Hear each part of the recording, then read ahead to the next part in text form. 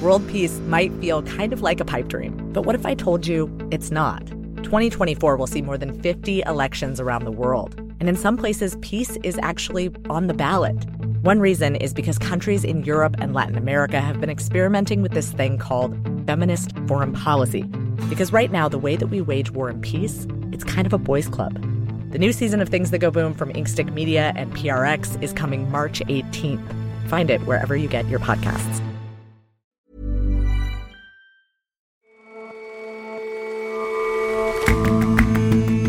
Hello and welcome to The Intelligence on Economist Radio. I'm your host, Jason Palmer. Every weekday, we provide a fresh perspective on the events shaping your world. The offshore oil industry is about much more than what happens on the rigs. Plenty of work happens beneath them, far beneath them. We meet a deep-sea diver whose work is difficult, dangerous, and entirely dependent on oil prices.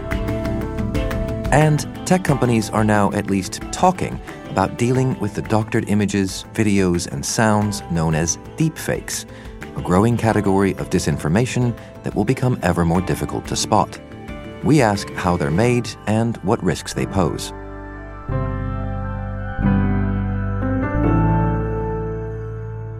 First up, though, this week, India stripped from the state of Jammu and Kashmir the special status and autonomy it's enjoyed for the past 70 years. This radical reorganization of the country's most troublesome territory risks stoking tensions with Pakistan and in the state itself. There had been a sense afoot for some weeks now that something drastic was going to happen. Alex Trevelli is our India correspondent, reporting from Delhi. And on some level, I feel that people knew that this was the drastic thing that was going to happen, but it was somewhat too shocking to consider.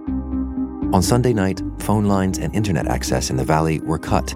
Leaders of regional political parties were put under house arrest. And on Monday, the Indian Parliament agreed to revoke Jammu and Kashmir's status as a state. It'll be divided into two parts that will be ruled formally from Delhi indefinitely. All of the special status that state has had since 1950s at least was erased in one stroke of the pen. And so how did Mr. Modi's government justify its decision to do this?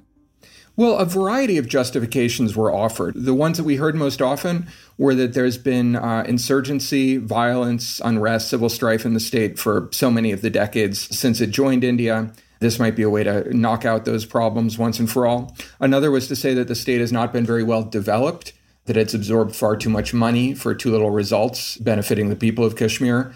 And then I think the most persuasive of the reasons that was given is the one that Mr. Modi's party has always believed in, which is that it's not fair somehow to India as a whole that the people who live in this unusual little bit of it should enjoy different rights. And in the interest of creating a truly unified nation state, it must be brought under exactly the same law as the rest of the land. But why is it that it wasn't already under those same laws? Well, Kashmir has a totally unusual history within the history of India. What we now call the state of Kashmir, formerly it's Jammu and Kashmir, is the remains of what was once a princely state at the time that India was divided between India and Pakistan by the departing colonial British. And that state, which had a Hindu ruler but a Muslim-majority population, ended up being brought for the most part on side with India. Pakistan and India fought a war over it. And as a result of the end of that war, the sort of fighting lines, what's called the line of control, ended up becoming a de facto international border between India and Pakistan. Now, that line cuts through the greater Jammu and Kashmir state, but the bulk of it, and in particular the Kashmir Valley, where the ethnic Kashmiri Muslims live, stayed with India. Now, in order to get a sort of buy-in from the Kashmiri people to joining this Indian project, the early architects of India's independence felt that they needed to negotiate a special status for the people of Kashmir. They were asked to agree to join, and what they asked in exchange was a great deal of autonomy, formally at least. So this decision to rescind the rights, then, of Kashmir will surely open old wounds, not least with Pakistan. That's right. Pakistan was among the first to object to this move, and India was very quick to reply, this is an internal matter. It doesn't affect in any way our line of control with Pakistan. nor any other thing we have to do or say to Pakistan. So it was easy enough for India to brush off Pakistan's complaints, which so far look pro forma. And what about in the valley itself? Do you expect to see tensions there? Well, what's happening in the valley itself at the moment is incredibly hard to puzzle out, for the reason that as soon as this play was afoot, the government of India brought a very, very heavy hand down on everyone living in the valley, in the sense that communications were cut. But one of the things that's been happening in the valley in recent weeks is that unjustified, or at least not publicly justified, deployments of paramilitary troops have been increasing the numbers of India's military presence in the valley. Now, since that first deployment of 10,000, there was another 25,000. On Sunday night, another 8,000. All of this buildup is going to be directed at pacifying whatever violent or even nonviolent political response the people of Kashmir have to this order. I wonder if this has been a bugbear of Mr. Modi's government and his party for years and a point of contention for decades. Why has Mr. Modi chosen to act now? So the easy answer to that is that Mr. Modi's government could act now. We're just a couple of months past this incredible electoral triumph that Mr. Modi won for his party in late May. And he won with himself and other prominent figures in his party saying that they intended to do something, revoke this special status that the state had. And then they won a massive electoral mandate. So who's going to stand in their way right now? What's more, India's opposition has never been in such disarray. It's really incredible the way that parties, even parties that fiercely oppose Mr. Modi's, most of the time have either gone quiet or even come out in support of this measure. So politically, there was nothing to stand in the way. And all of the levers of state are very much in Mr. Modi's hands too now. So it sounds as if there's not a whole lot to stop this. What do you think that means for India in the long term? Well, there is one hurdle left to clear, and that is the certainty that some of this somewhat complicated legislation goes before the Supreme Court. But let's suppose that Mr. Modi gets past that. To Kashmiris, the darker possibility, and not an unlikely one, is that the real reason that Mr. Modi and his ideological comrades wish to overturn one of these last few constitutional protections that Kashmir has enjoyed is so that they can take control of the question of who has a right to buy and sell land in Kashmir, who gets to live in Kashmir and call himself a Kashmiri. Now that Mr. Modi's government has its way, it seems not at all unlikely that it's going to be the beginning of a demographic flood of the valley. And that'll change the composition of the region for all time. What makes the possibility of a demographic realignment of Kashmir terrifying for the people who live there is if the Kashmiri people, a very distinctive group of people, should be overwhelmed by vast numbers of Hindu settlers coming up from mainland India, they'll cease to be a majority in their own homes. And moreover, if that's the way that Mr. Modi wants to govern the rest of India, it's reason for Muslims elsewhere in this country and other kinds of minorities as well to fear the prospect of a majoritarian India, an India that sees itself as foremost an ethno-nationalist construction. It may not be such a welcoming home for all Indians as it has been in the past. Alex, thank you very much for joining us. Thanks, Jason, for having me.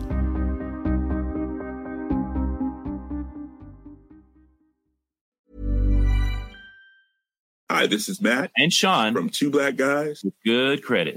From a local business to a global corporation, partnering with Bank of America gives your operation access to exclusive digital tools, award-winning insights, and business solutions so powerful you'll make every move matter. Visit bankofamerica.com/banking for business to learn more.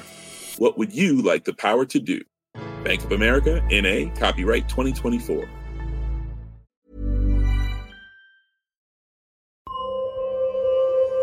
One thing I do love is being under the water.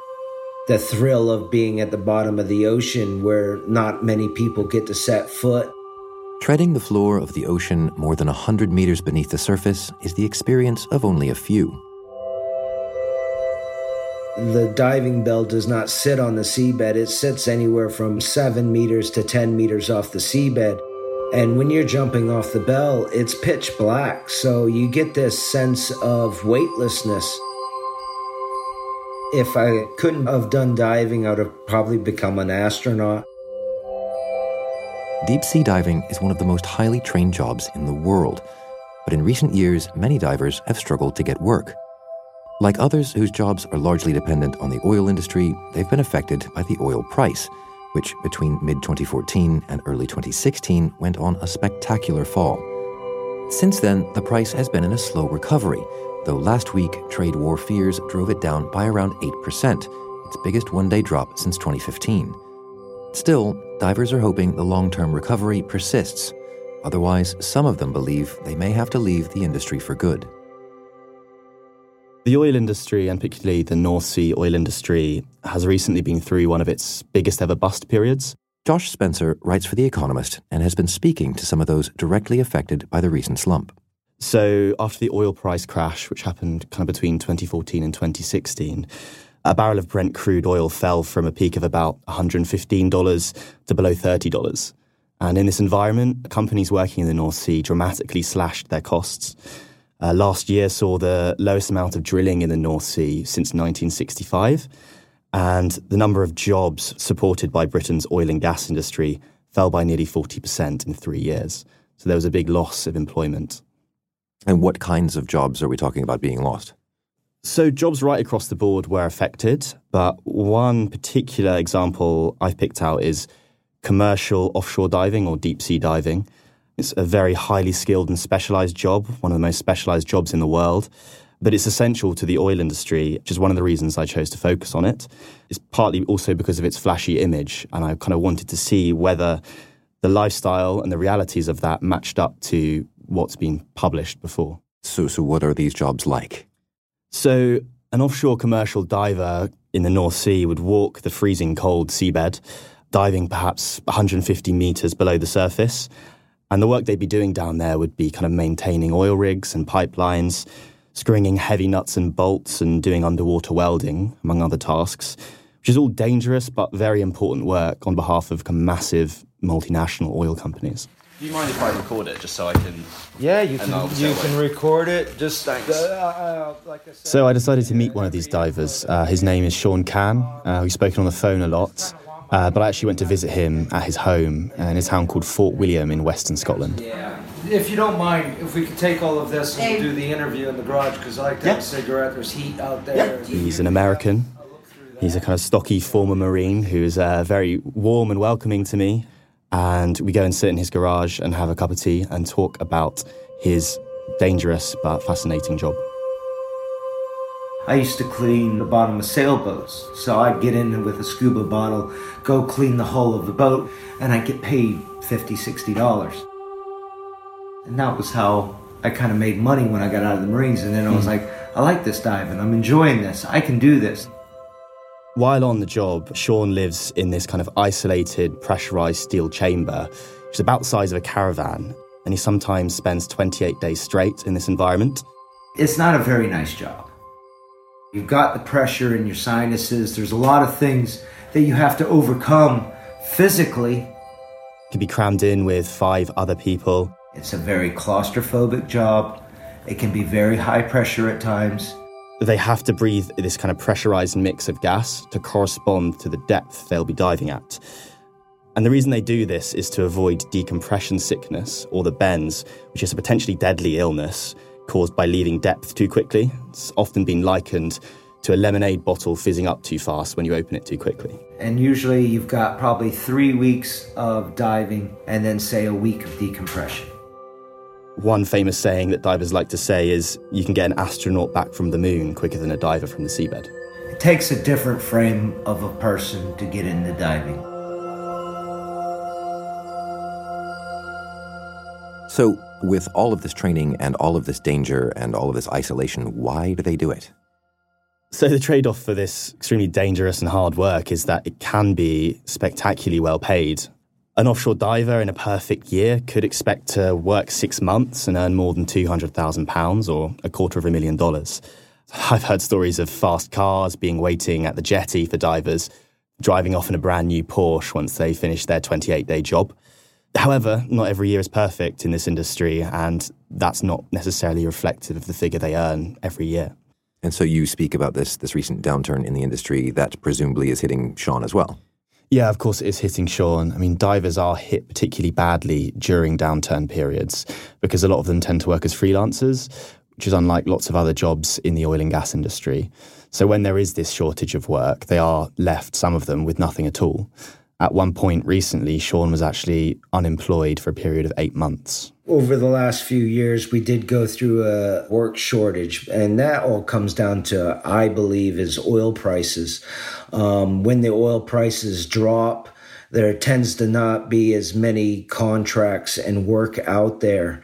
When the oil prices do start coming up, you do see companies turning around and having more work. But soon as those oil prices start creeping, there seems to be less work. So how does all of this affect Sean, both the sort of the periods of isolation and the hard work, but also all that uncertainty? Well, it affects him a lot. And I also spoke to his wife, Fiona, and she sort of spoke about the emotional strain for her and Sean. And when I spoke to Fiona, she was 31 weeks pregnant and Sean was preparing to head off. Sean's going away, and if I go into labour early, I cannot call Sean back. Once he's down there, you know what I mean, and then he's at that depth, it could take a minimum of 3 days to 7 days for him to decompress. Yeah, but he can't exactly be like, no, I can't. He can't, because we can't afford to. So you said that Sean had got more work. Things are looking better for him now? Yeah, things are looking up, and they are looking positive for Sean and some other divers. I mean, the price of Brent crude oil has risen from its lows of a couple of years ago, and there are some signs that companies are putting more investment back into the industry. Sean himself definitely thinks things are on the up, and when I last spoke to him, he was actually just preparing to head off on a job. I mean, work has slowly started picking up for a lot of us over the last year. We have seen an increase. It hasn't been a drastic increase. I wouldn't say that we're like flooded with work, but it's in that stage where we've hit our lowest dip and we've all got our fingers crossed, hoping that it picks back up. And so do you think Sean's story is kind of representative of the industry more widely, perhaps having waited for some work, but now things seem to be on the up? It's hard to say. There is optimism among some divers, but then equally you speak to some divers who are thinking about getting out of the industry because of the recent bust. But really the thing that ties all of them is that they are dependent on the whims of this industry and the oil price. Sean even described it to me as a roller coaster life. And, you know, the people that live and work by this volatile industry do have that same absence of stability in their own lives. Josh, thank you very much for your time. Thank you, Jason.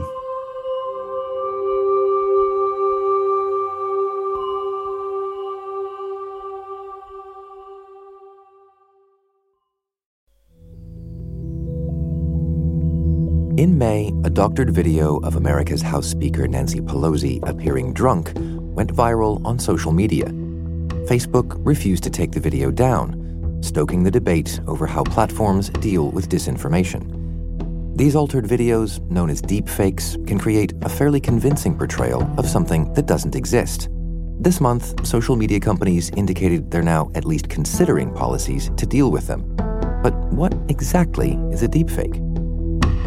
Really, deepfake is a term. It is a catch-all term for a new and emerging class of manipulated media. Hal Hodson is The Economist's Asia technology correspondent based in Hong Kong. Which uses, for the most part, machine learning or artificial intelligence to create imagery that is depicting something which has never happened more cheaply and efficiently and quickly than we have ever been able to do in the past. And how widespread are deepfakes? Is it still something that requires skill? I mean, you still have to have access to artificial intelligence.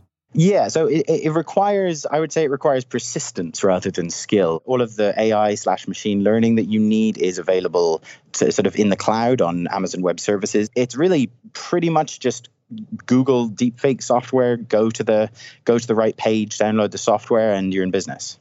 Well, talk me through it a little bit. How does artificial intelligence help to create such a thing? You can really do deepfakes of almost any kind of media, whether it's audio or video. If you want to, say, make an image of Barack Obama, riding a donkey, what you need to do is have lots and lots of pictures of Barack Obama and lots of pictures of people riding donkeys.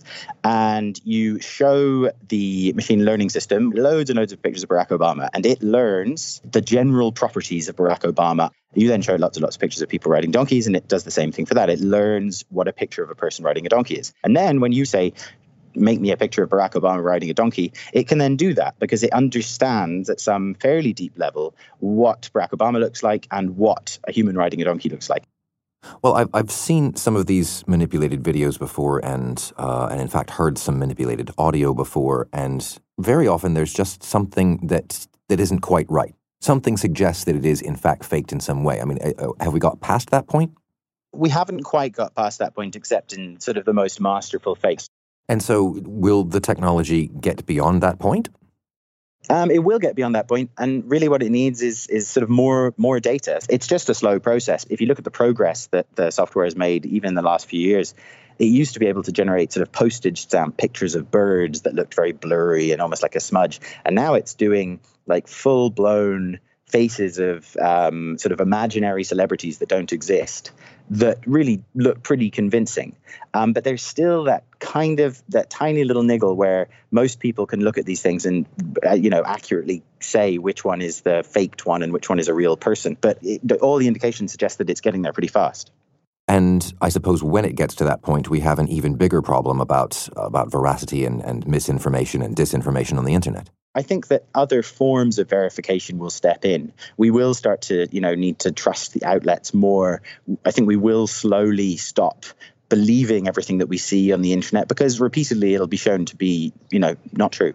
But in the meantime, until there's a sort of blanket deniability of everything that's on the internet, there's a lot of room for this kind of thing to disrupt our politics, our societies more generally.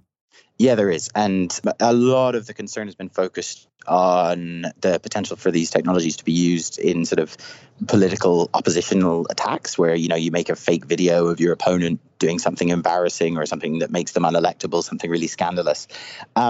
My personal view is that stuff's going to be fairly easy to sniff out. I suspect that where this stuff will really have an impact is at lower levels of society with like kids generating images of their friends doing embarrassing things or videos of their friends doing embarrassing things. It's a matter of a few clicks for me to go and harvest all my friends' Facebook photos, throw them into one of these deepfake things and start to make, porn videos with their face on them. And that's the kind of thing that could be really harmful and a new bullying vector. And I just suspect that the more widespread effects that aren't in the public eye will be more harmful than, the things that we worry about really intensely. Hal, thank you very much for joining us. Sure thing. Good to be on.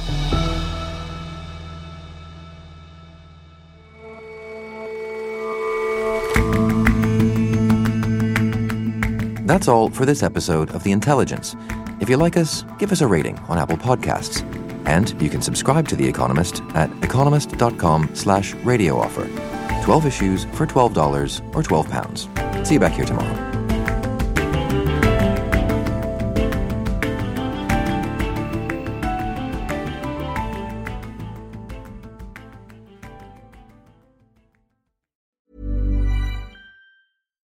World peace might feel kind of like a pipe dream, but what if I told you it's not? 2024 will see more than 50 elections around the world. And in some places, peace is actually on the ballot. One reason is because countries in Europe and Latin America have been experimenting with this thing called feminist foreign policy. Because right now, the way that we wage war and peace, it's kind of a boys' club. The new season of Things That Go Boom from Inkstick Media and PRX is coming March 18th. Find it wherever you get your podcasts.